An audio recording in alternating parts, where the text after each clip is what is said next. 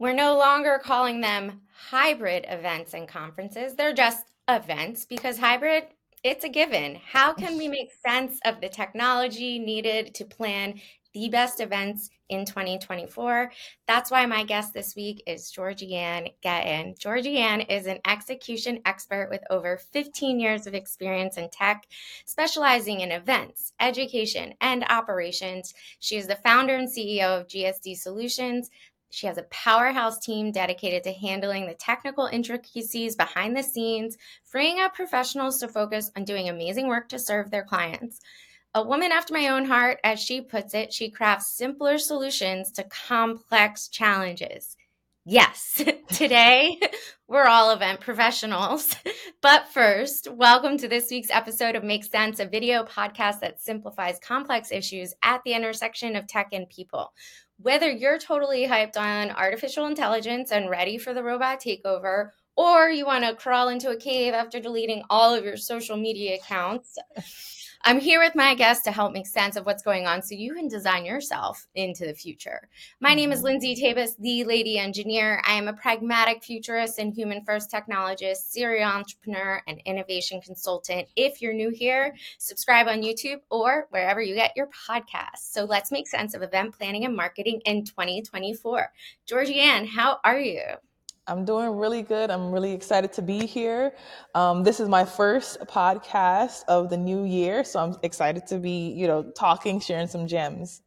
Yeah, awesome. Awesome. And we kind of chatting before that we've known each other for quite a few years, but this is our first time speaking synchronously. So this will be really fun getting to know you this way.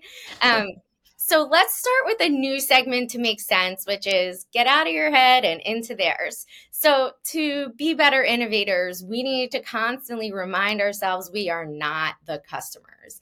Other people have to buy our products, adopt our solutions, and enjoy the experiences we offer. So in this segment, I asked my guests to tell us a bit more about the customers and users they cater to, particularly and specifically their tech know-how. So Georgie, this is just a level set ahead of our conversation on, the tech for event marketing and planning.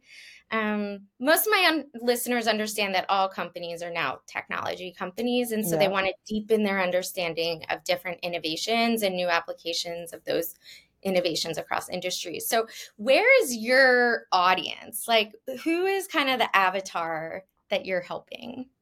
Yeah, so the main group that we help is actually the education industry as well as professional services. So people that are, marketers, lawyers, they do a lot of freelance work. But education is huge because learning has now been decentralized. You can learn from home, school, or a combination of the two. And we need different tools in order to connect these instructors to students and allow them to learn in a more robust and interactive way, as well as I love how learning has now taken beyond the classroom. I've been a lifelong learner and I feel like everyone should be the same, where you're always curious about what the new things are. And even this podcast, this is a learning experience. This is a class within itself. And so with that, education has broadened, but we love to support our education customers because I am an advocate for all things teaching, all things learning, because I feel like that's the only way to grow. If you're willing to say, I don't know this, or I want to learn more about this, and then take a stab at it, whether that's through, a live stream, a podcast, a virtual summit, that is how change happens because things are moving so fast. There's no way at all any of us could keep up with it. But when we learn from others, so, Lindsay, you learn something, you teach it to me. Then I learn something new and I could even teach it back to you, or I teach other people. But that continuous flow of like educating ourselves just gets me super excited. And that also just so happens to be our biggest customer base. Yeah, I always say leaders are learners. And it's not my saying. I picked it up from someone else. And then I'm also a huge proponent of continuous learning and improvement. So these people that you support, like, what's their relationship to technology? What's their average level of technology expertise? Yeah, to be 100% honest, and I love all y'all. So if any of my clients or future clients are watching this, their level of expertise is, I don't want to do this. I just want to get to the learning, get to the part of learning. And because traditional learning has often been in office, in schools, in a place where, take it with In a grain real of life. salt, Yeah. technology just takes a very long time, right? The thing is around for a good solid 5, maybe even 10 years before it then gets implemented into educational facilities. Now you have to be up to speed. And so the habits that people have built around how tech savvy you need to be in many fields, education being one of them, it just was not, you didn't need to be tech savvy. You could just do a lot, or, a smartboard came in your classroom. Oh, I'm going to opt out. I'm going to walk right on the chalkboard. Computers and laptops came. I'm going to opt out. We're going to just write on paper and pen. So a lot of the opt out now, there is, with COVID, we There's no saw there choice. was no opt out. You had to use the technology.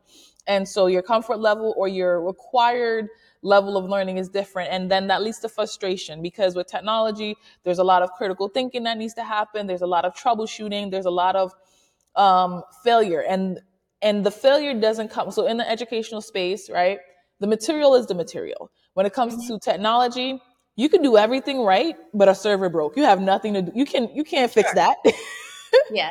There's an outage happening. You can't fix that. No matter how much you want to do the thing, Right. the troubleshooting is up to somebody else, maybe not even, somebody or something, or an AI that's not Yeah. in this country, not in this planet, right? Like, so it gets a Not in little this bit more complex.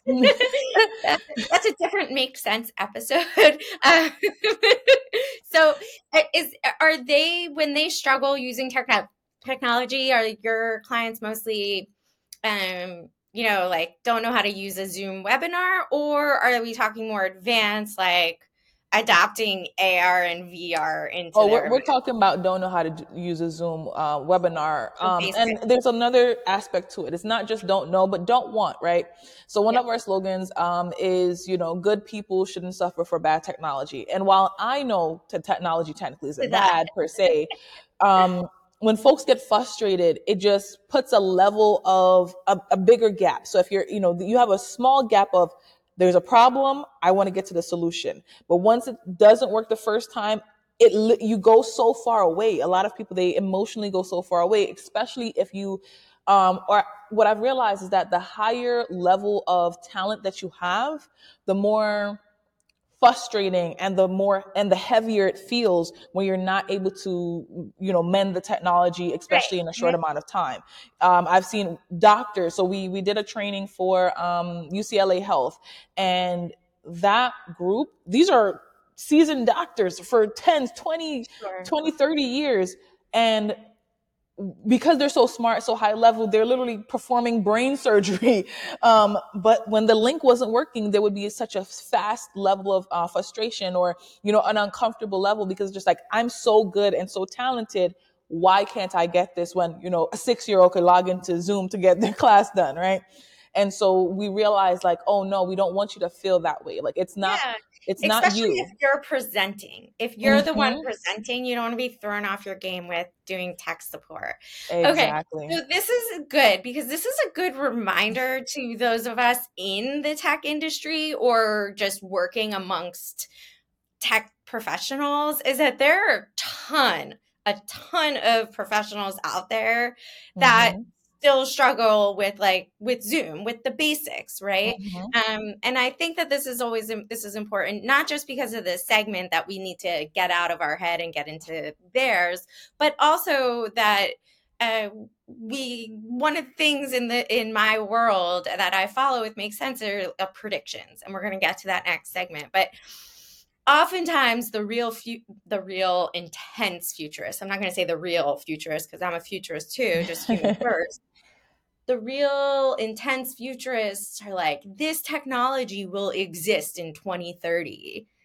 Cool, but that doesn't mean anyone's going to be using it, right? that that is it. So And a when lot of the stuff we have now has been around for a while. yeah, the media, like the hype cycle, there's usually like this cliff of the hype cycle. And I think we're definitely going to see that this year with a lot of the AI trends from last Mhm. year, just everyone getting super real. So, speaking of AI, real quick, because I did look at a lot of predictions in the event marketing and experiential marketing space, like, are these professionals at all using any AI, like just ChatGPT for content, or are they going beyond that when it comes to events? I'm going to tell you something. A lot of people aren't even using that. Chat Yeah, GBT, Bard, they have no idea. yeah, It is still fairly new. Things like yeah, Zapier, Automate, still the majority of us or majority of people, that stuff is so new, so foreign, so what are you talking about to them? They hear about it like, oh, cool, yeah, AI. They hear it, they might be able to recognize the words or probably even the logo just because of a lot of branding and marketing. But again, that doesn't mean that they're actually logging in, actually experimenting with it. And there's actually even more fear around it, especially in the educational space where it's like, oh, AI plagiarism, it's a cheat code, and a lot of people are like, the ethics around it, like, is it right, is it wrong, etc. So yeah, they're questioning that before they even take a look at the tool. yeah. um Got and it. yeah, So go ahead. we got an idea of what their tech savviness level is. And to queue up for some Make Sense listeners, I am going to be having a very special guest, a professor, an old professor of mine, who is going to talk about how he figured out how to identify when his students were using ChatGPT and AI on their papers and homework. So make sure you stay tuned for that upcoming episode. So now that we have an idea of the average kind of event professional and the types of people that you're supporting, I mean, it sounds like anyone that teaches a class that's Hmm. hybrid or virtual is an event professional to some extent. So let's jump into crystal ball. What does the future hold? This is where I call out interesting predictions for this year, and the experts, my guests, tell us their hot takes. So I'm going to fire off some predictions. And Georgie, I want you to say, yes, I want that to happen, or yes, that is happening, or no, please, no, I don't want that to happen. It shouldn't be any like really hard nose here. Okay, so I alluded to this in the beginning, but hybrid events become the norm. So during the pandemic, it was quite the whirlwind across industries Hmm. trying to adapt. Now that the dust is settling, companies are figuring out what stays and what goes, and it seems like blending virtual and in-person elements for wider reach. And it should just be events, not hybrid. Yes, definitely more of that. I see a lot of people trying to avoid it though, which is interesting, but it definitely is needed, especially everyone's everywhere, people moved. How we interact has so evolved, and it was always coming. There was always, teleconferencing, telecommuting. It always existed, but we were all jolted into it at the same time, which that didn't exist. The entire human race doing the same thing at the same time, that or the majority of us doing the same thing at the same time, that didn't exist, and that's where we're now accelerated into it. What do you mean some people are trying to avoid hybrid events? What I mean by that is there was a sense of connection loss. A lot of people felt disconnected when they weren't in person. And Right. what I see now is that a significant amount of folks are just like, oh, we're just strictly going back in person because we want to get that sense of connection back. When in reality, the sense of connection was lost because of how the virtual experience was produced. It wasn't produced with the intention of connection. It was just produced with the intention of sharing. And you could share in a video that somebody could watch on their own. But if you want people to be connected or feel emotion, the same high level, high touch, things that you do for an in-person event, you have to do those on virtual, and there are tools to do it. Something as simple as serving a meal during the event, giving, sending out a box with swag so that folks could wear memorabilia or like even a keychain. So while these small moments are just so normalized in in-person events, we kind of strip all of that away with virtual events. Oh, just come on and do an 8-hour conference. There were no breaks in an in-person conference. How many times do you see people in the hallway talking for hours and hours and hours? And virtual events, they're like, oh, you network from 1 to 2, panels from 9 to 12, networking from 12 to 2, and then lunch after that, and like do your own thing. That's not how we interact in an in-person conference. And I'm not saying it's gonna be word for word, piece by piece replicated, but you have to think of these elements. Let's have the networking open all day so people can walk over and talk to each other like they would in a regular conference. Let's, spend some of our budget to invest in meals being delivered to a person's home. And there are a lot of tools that make this one, two, three, and even potentially easier than it was in person. Let's Yeah. not try to put 1,000 people into a space. We in person we would have had 200. That led to more intimate connections. Let's do that again in the virtual space, only max out at 200. So because we could have done this capacity where it's like, the internet is broad and wide, everyone just said, let's do that. Let's go big. And we lost a lot of intimacy, a lot of connection, a lot of networking, a lot of deeper moments when we did that. And so the folks that are kind of running away, we have to go back in person because we lost our, community. It's because I don't want to say you did this on purpose, but they were oversold on the potential of virtual, and it was incorrectly used. So I believe the best way for every company moving forward is a solid mix of solo. You can have some more intimate events in person, smaller groups, but the majority of your events should have a virtual component and experience and an in-person component and experience. And more tools are being built to allow for that intertwine. So, two questions. One, how do you facilitate networking virtually? Yeah, so there are a bunch of different ways. I'll share one. So one of the tools that we've used that I love for their networking feature is called Remo.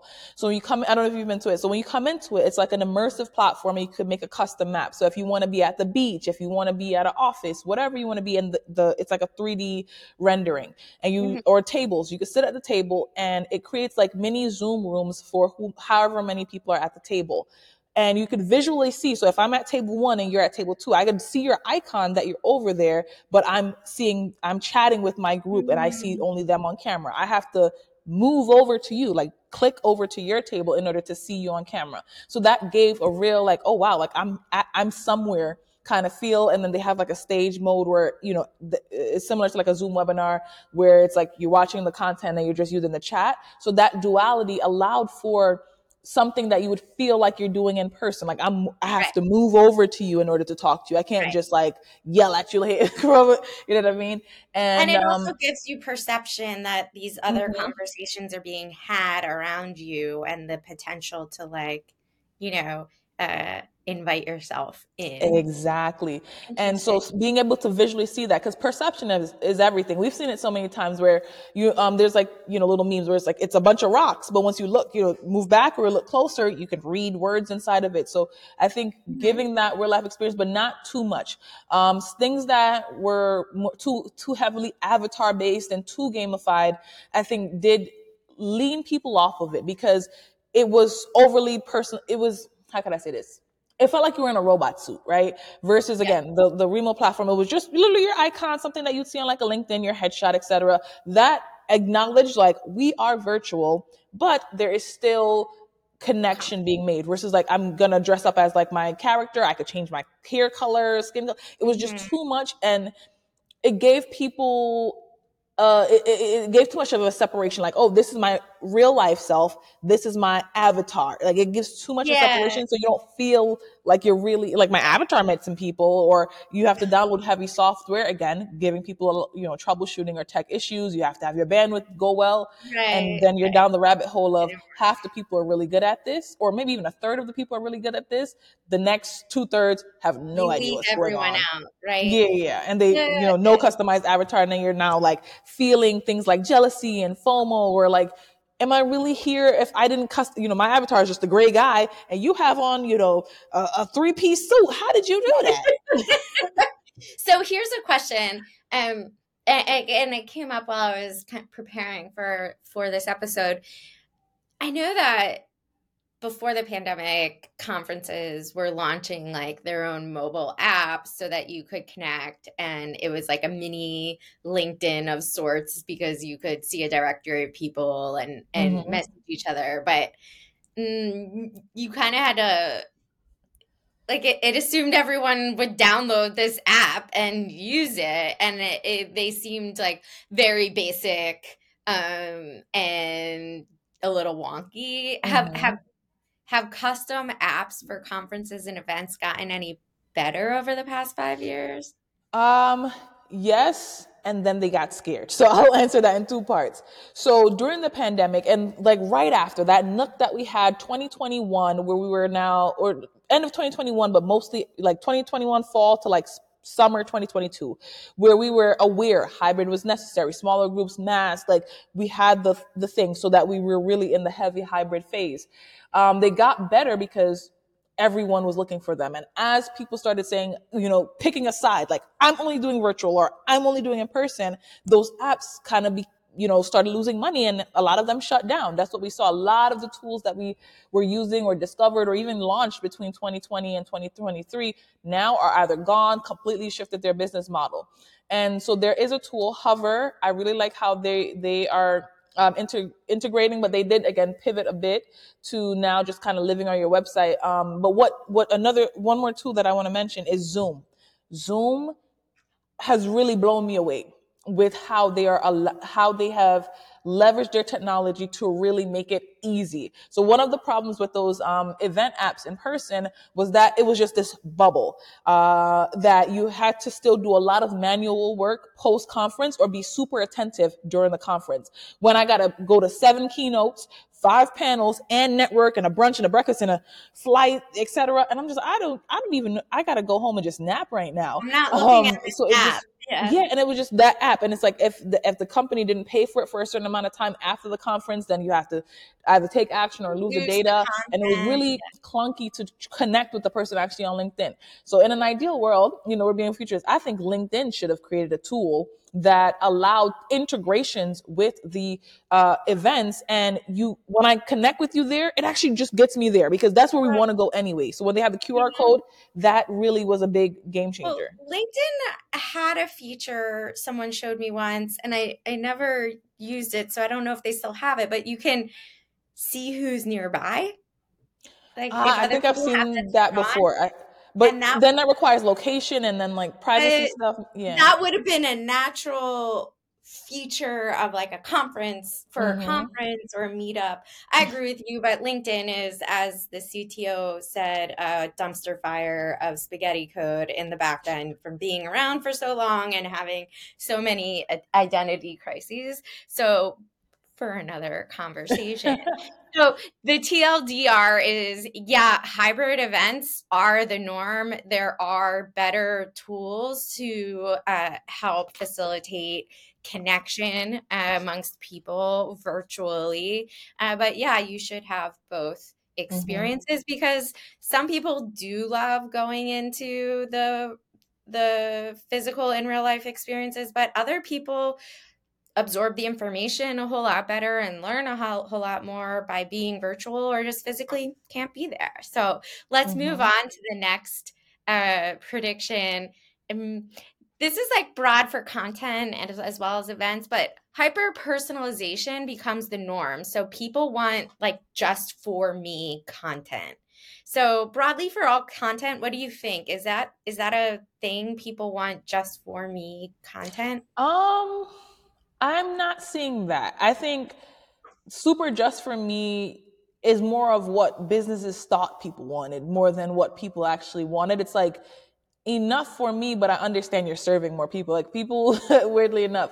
And when you got too just for me, it just became unmanageable at scale. Like, I Yeah. can't. And I think this is an opportunity for AI to step in the future where, we've seen a bunch of movies, and tools that, where everyone has like their own Alexa and they get to kind of know your request or the algorithm understands you a little bit better. So it can feed you the just for me. But I don't think, from my research and work that I've been doing, I don't think there is a big need for clients to want just for me from a company directly.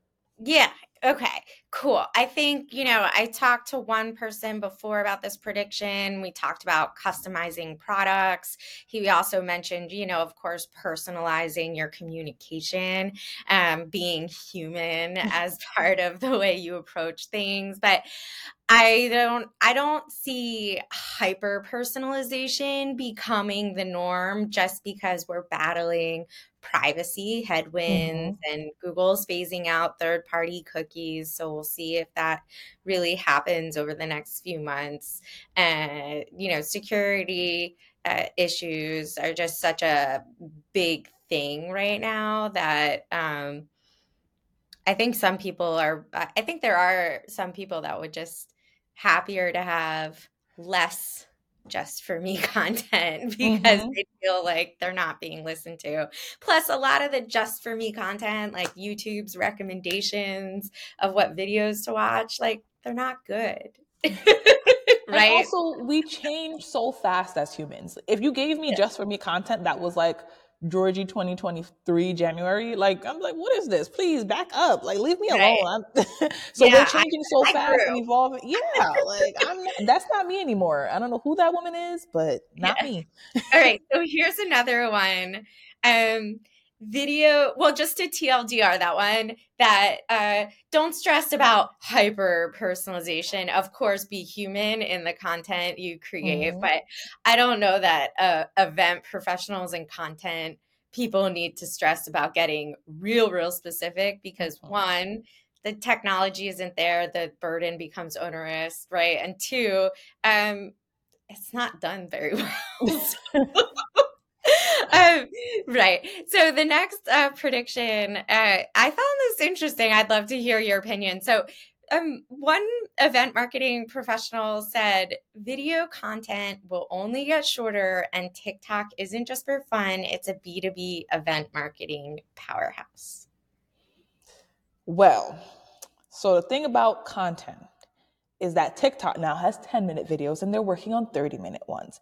So it's like a rubber band, right? Hmm. The attention span. So I think in with time we have seen it happen. TikTok is not the first to do it. We saw it happen with Vine. We saw it happen with Instagram. You know, we see it the duality on what's it called on YouTube. What's happening, in my opinion, is what we've all seen from the start of time: commercials. Hmm. So if you see the shorter version, right, the 1 minute, 15-second, 30-second, and they're like, wow, this is good, and you want more, you need to have the other option. Because there's nothing I hate more than when I want more and I have to watch 32 videos in order to understand it because each video is 15 seconds. And then I'm just Yeah. like, and it overwhelms me, my brain. So I'll say that I often don't catch it in the moment, but afterwards I feel so drained because I have to do so You're much not mental alone. work to connect back the things. And if I get lost and I have to find like pages on Mhm. TikTok, and this is one of actually the reasons why I right now I have mentally banned TikTok. Maybe I'll go back one day, but it was hard for me to balance on TikTok because I love learning, and they were putting out a lot of learning content, and a lot of marketing and business content, which are topics that I'm passionate about. But because it was so spread out into little chunks, and then sometimes you'd go on a page, and in order to see the next one, they made a feature eventually that you could hop down, but it was just so disconnected that I would literally like be all over the place, and I physically could not function after going down the rabbit hole, trying to find the information, connecting the dots, and making sense of it because it was too short. So Yeah. whereas a YouTube, I have the option to watch, a minute short or a 3-minute video or a 30-minute video. So having that multitude of options, and they're seeing that now where people don't want 17 episode story times. They want just tell me the thing, please, or explain it to me, maybe two parts or, chapters that make sense. So long story short, I think that there is a space for the shorter content, but that is a commercial, bring you in a tease, a quick jab, but long form content is not going anywhere. It will Yeah. never go anywhere. So That's my maybe opinion. maybe B2B event marketing can use TikTok as like commercials, but Mm-hmm. you wouldn't plan a conference off of short form video content. Absolutely not. So yeah, I think generally it's hard to believe that 40 some state attorney generals in the US are in a lawsuit against TikTok, and B2B is just plowing forward with that platform. So we'll put a pin in that for another conversation. Makes sense, listeners. Well, we can bring up TikTok again later. So now let's go to the next segment. What do you know? So, this is where us relatively intelligent tech ecosystem insiders discuss what hot mess has made national news. And we don't claim to be experts, but we may just know more than you do. And that's okay. We're all here to learn. So, the headline is Substack says it will not remove or demonetize Nazi content. All right. Oof. So, Casey Newton, the founder of Platformer, which is a newsletter with 100,000 plus subscribers, published an article on January 11th this year that he's leaving Substack because he did not like the response. The TLDR of that article is basically Nazis are bad, Nazis are on Substack, Substack should deplatform them. But Substack is not deplatforming them, and they are not demonetizing them either, i.e., if there are people that are subscribed to these Nazis, let's just keep it real simple, to these Nazis, I'm not going to try to be politically correct or whatever. Substack is taking their 10%. They're making their money. What do you think? What do you know? Yeah, so I checked that article out, and it was for me, I immediately saw the duality, and then that's where you have to make a choice and stick to it. No matter what choice you make, it's going to be wrong for someone and right for another person. And I think that's where, ethical practices come in, or your core values. Let's say that your core values, like, what do you believe in at the core? And as Substack is stating, right, we are a platform that what we believe in is sharing your voice, sharing your opinion. So no matter if your opinion is that I love dogs and cats, I want the world to be a better place, or I'm a Nazi, we want your voice, we want your opinion. And so while, folks that don't agree with that feel strongly about it, the folks that do agree with that also feel strongly. And I Yeah. think that's the complexity of society that we live in.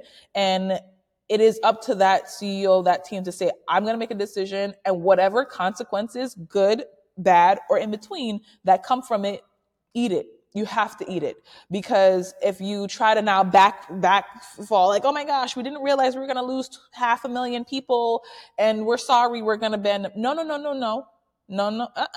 You Own it. said own it, just own it. And I think that's the biggest lesson with whether, everything is wrong, everything is right, everything is made up, right? Yeah. And we have to make a decision and own the consequences, even if they're not in our favor. I've made so many decisions, both good and bad, and it's like, and I had to just eat it. And when you eat it, that, believe it or not, that shows something to people. That says, whatever I believe in, whether you believe in it or not, I'm going to stick by my values. I'm going to say I'm going to do what I say I'm going to do. And Yeah. I think that ultimately is more important than anything else, which unfortunately, is a theme that is going to strongly impact this election year as well. Like, if you Yeah. say you're going to do something and you don't do it, that hurts people more than if you bad, or again, if it's bad, ugly, or whatever. If you say you're going to do it and then you do it, they say, Yeah. oh, that person is a doer. They get stuff done. Yeah. So, co-founder Hamish McKenzie, he doesn't want to get into censorship. That was what he said. He doesn't want to get into the business of censorship. So on Make Sense, I love to highlight the people behind the technology, because their worldview and Mm-hmm. their opinions heavily informs the design of the products that we use, thereby influencing us, our behavior, and our mental health. Criticize the way McKenzie has kind of carried himself, because he's kind of vacillating on where their terms of service, where their line is with censorship. I think where he has fallen is like, if it's calls for violence and is action oriented, that's where censorship will get pulled in. Uh, Mm-hmm. the arguments is like, this guy Casey Newton, the platformer, with the platformer newsletter, he has hundreds of thousands of subscribers. This could very well be a dollars and cents decision too, because he said he brought something like 70,000, 100,000 readers to Substack when he moved his newsletter there. If even like 5% of those people, I'm not even going to bother doing the math. Let's just say 10,000 people pay him $5 a month for Mm-hmm. that newsletter, the premium. Mm-hmm. right? So he's making 50 grand a month. Yep. Substack charges you $0 if you're making zero, but they charge you 10% of Mm-hmm. whatever you make. So he's shelling out $5,000 a month to Substack to use their platform, right? That's a lot of money to pay a software platform.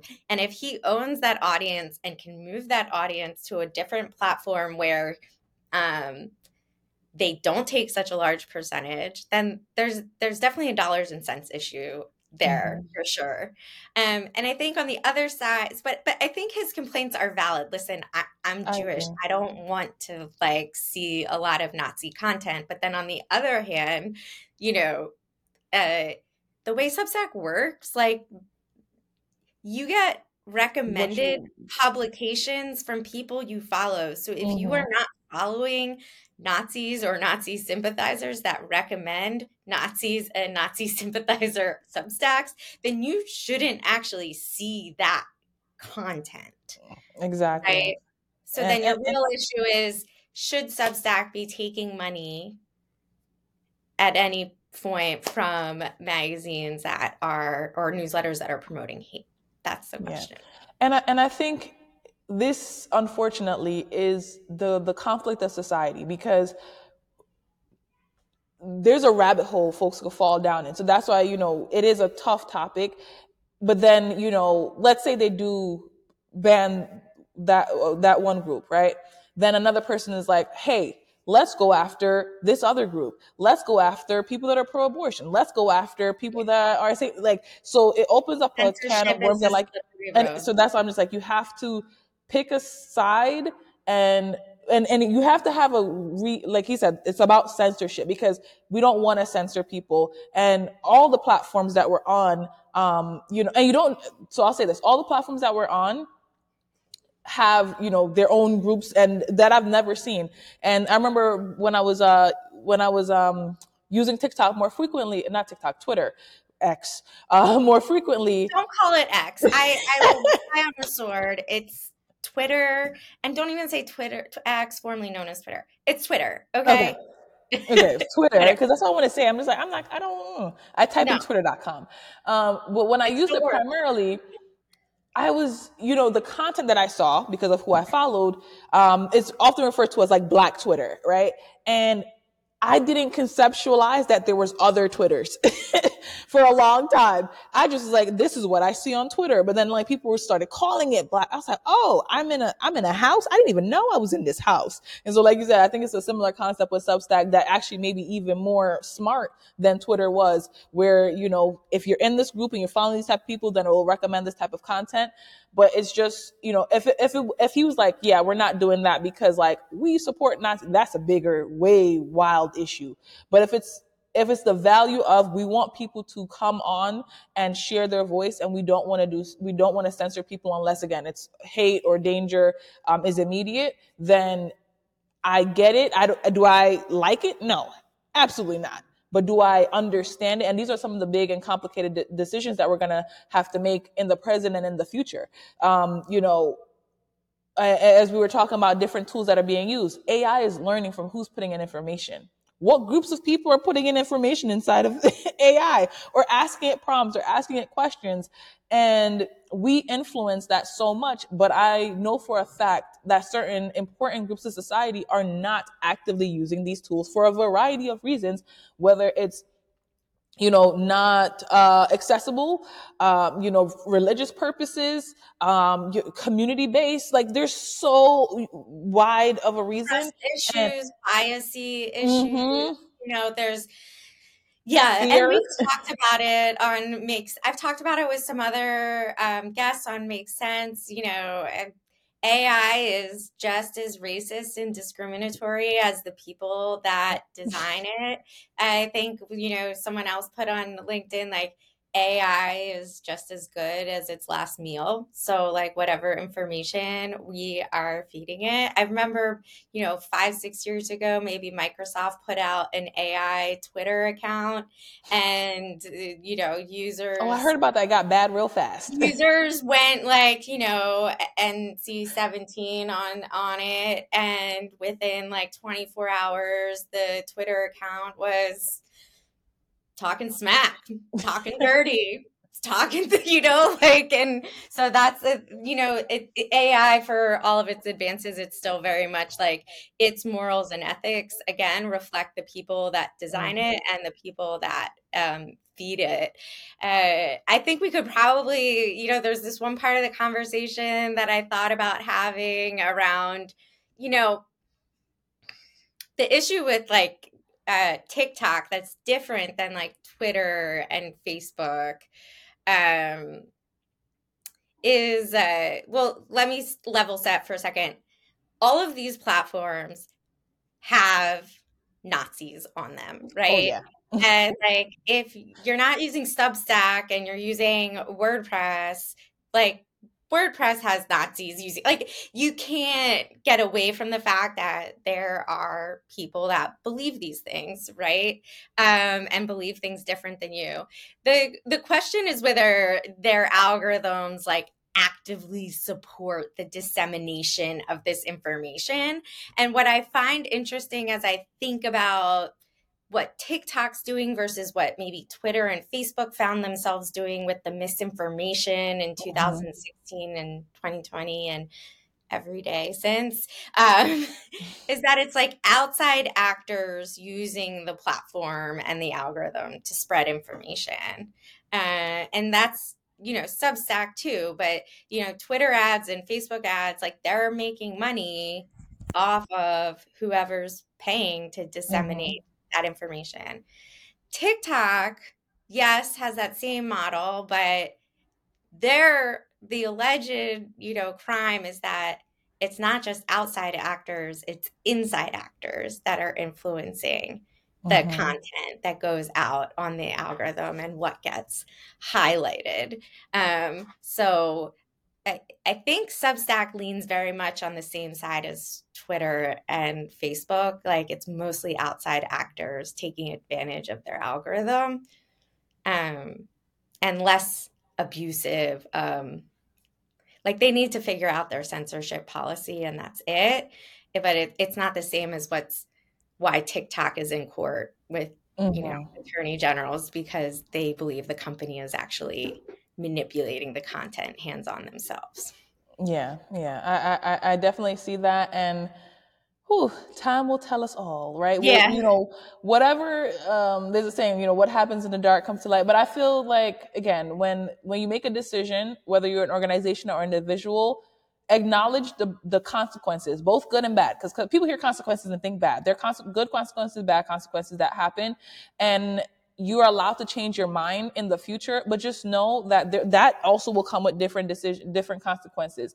So I think just staying true to what you believe in that time and day is what will allow people to see that okay, you are a person, and if you didn't have the right information or you learned something new that allows you to change your decision, you say, hey, I was misinformed. I said this, but I no longer believe or support or want to do that, and that's okay. Like the evolution of people, and that's why I said, the micro content of like super personalized content. What you believed and did and thought a year ago versus what you think and believe and want to do today is gonna change, and that's what happened in events. That's what happened with COVID. That's what happened. That's what's happening with AI, and that's the core of technology. yeah, If we think back and like if we strip down every piece of technology to its most basic use, we're back to what is called the wheel, and what was that thing that like the wheel and the scale thing? I pulley, forgot. the pulley. Like, are you Yes, the talking wheel and old the pulley. If you scale, if you really think about everything, it's just give and take. That's it. It's just we're doing input it and cuter now. output? Yeah. Yeah, input output. So, I'm going to surprise you with this last segment. It shouldn't be too surprising. I just wonder if you know this, but from disruptive to disastrous. So, in this segment, my guest and I talk about when technology might backfire. I'm obsessed with the fact that the growth and innovation of the past 20 years has actually resulted in no productivity gains. So, like, what's the deal? And with search, Yeah. Have yeah, you noticed? yeah. I'm just Yeah. like, why is this like I feel like the answers and the results that I got from like Google 2012 was like way more efficient than I get now. Yeah, yeah. So the one hand, like efficient, like you can just put in a word and it will pop up the definition. You know, you can just put in a flight number and it will pop up the departure and arrival time. It used to be in 2005, if I wanted to get a definition of a word, I had to write define colon the word to get the definition to come up.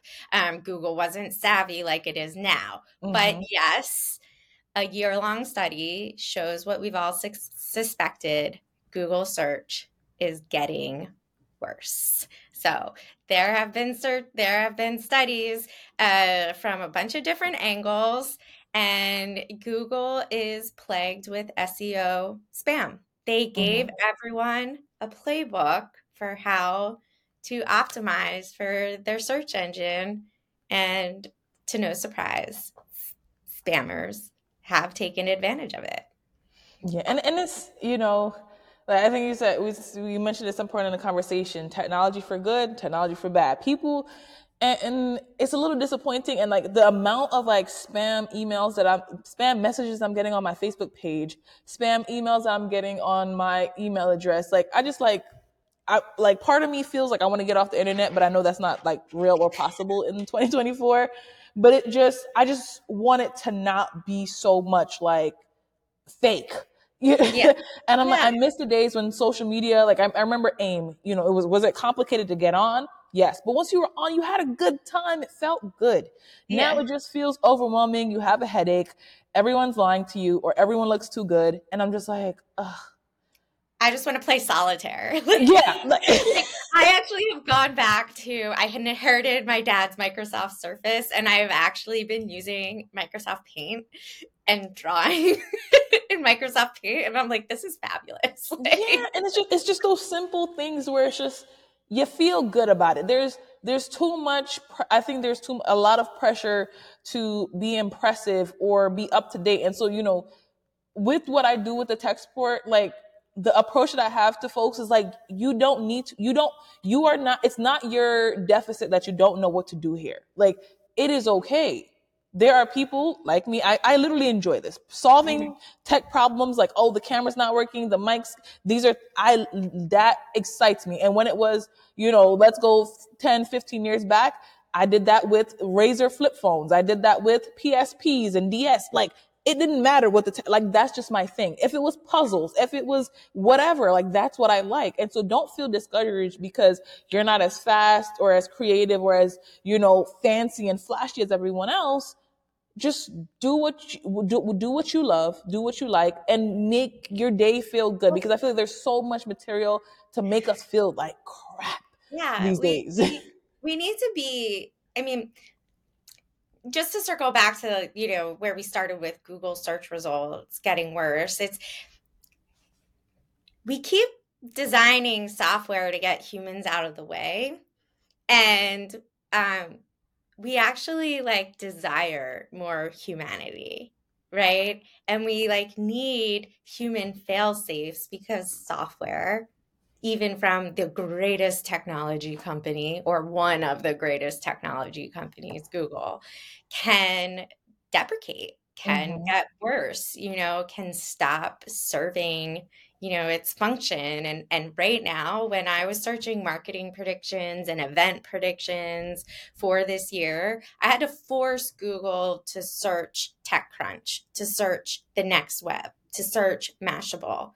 Because when I search just generally, the whole first page was all URLs that I had no trust in. I didn't recognize any of them. And I took a class in graduate school called Quality of Information. So Mm. I consider myself an expert in figuring out which I which just finished a websites. class on research methods. I'm in grad school now, so I feel your pain. Yeah, It's like, is it a scholarly article? Is it, art? What's the substance? And that word that you just mentioned, trust.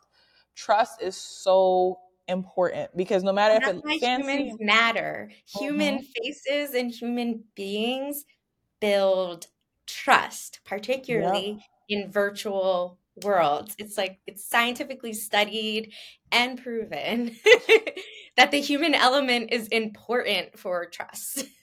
Yep. And And that yet we're is trying why to like get them out the way. yeah, no. So, like, it's funny. I tell people I've been passionate about designing technology for people my entire career. And I'm like, that might sound like nothing special. Like, everyone designs technology for people. But nay, nay. Most people design technology to get humans out of the way, not to support them and make them Mhm. more amazing. And I agree with you. I really like the reminder that not everyone has to be awesome at tech.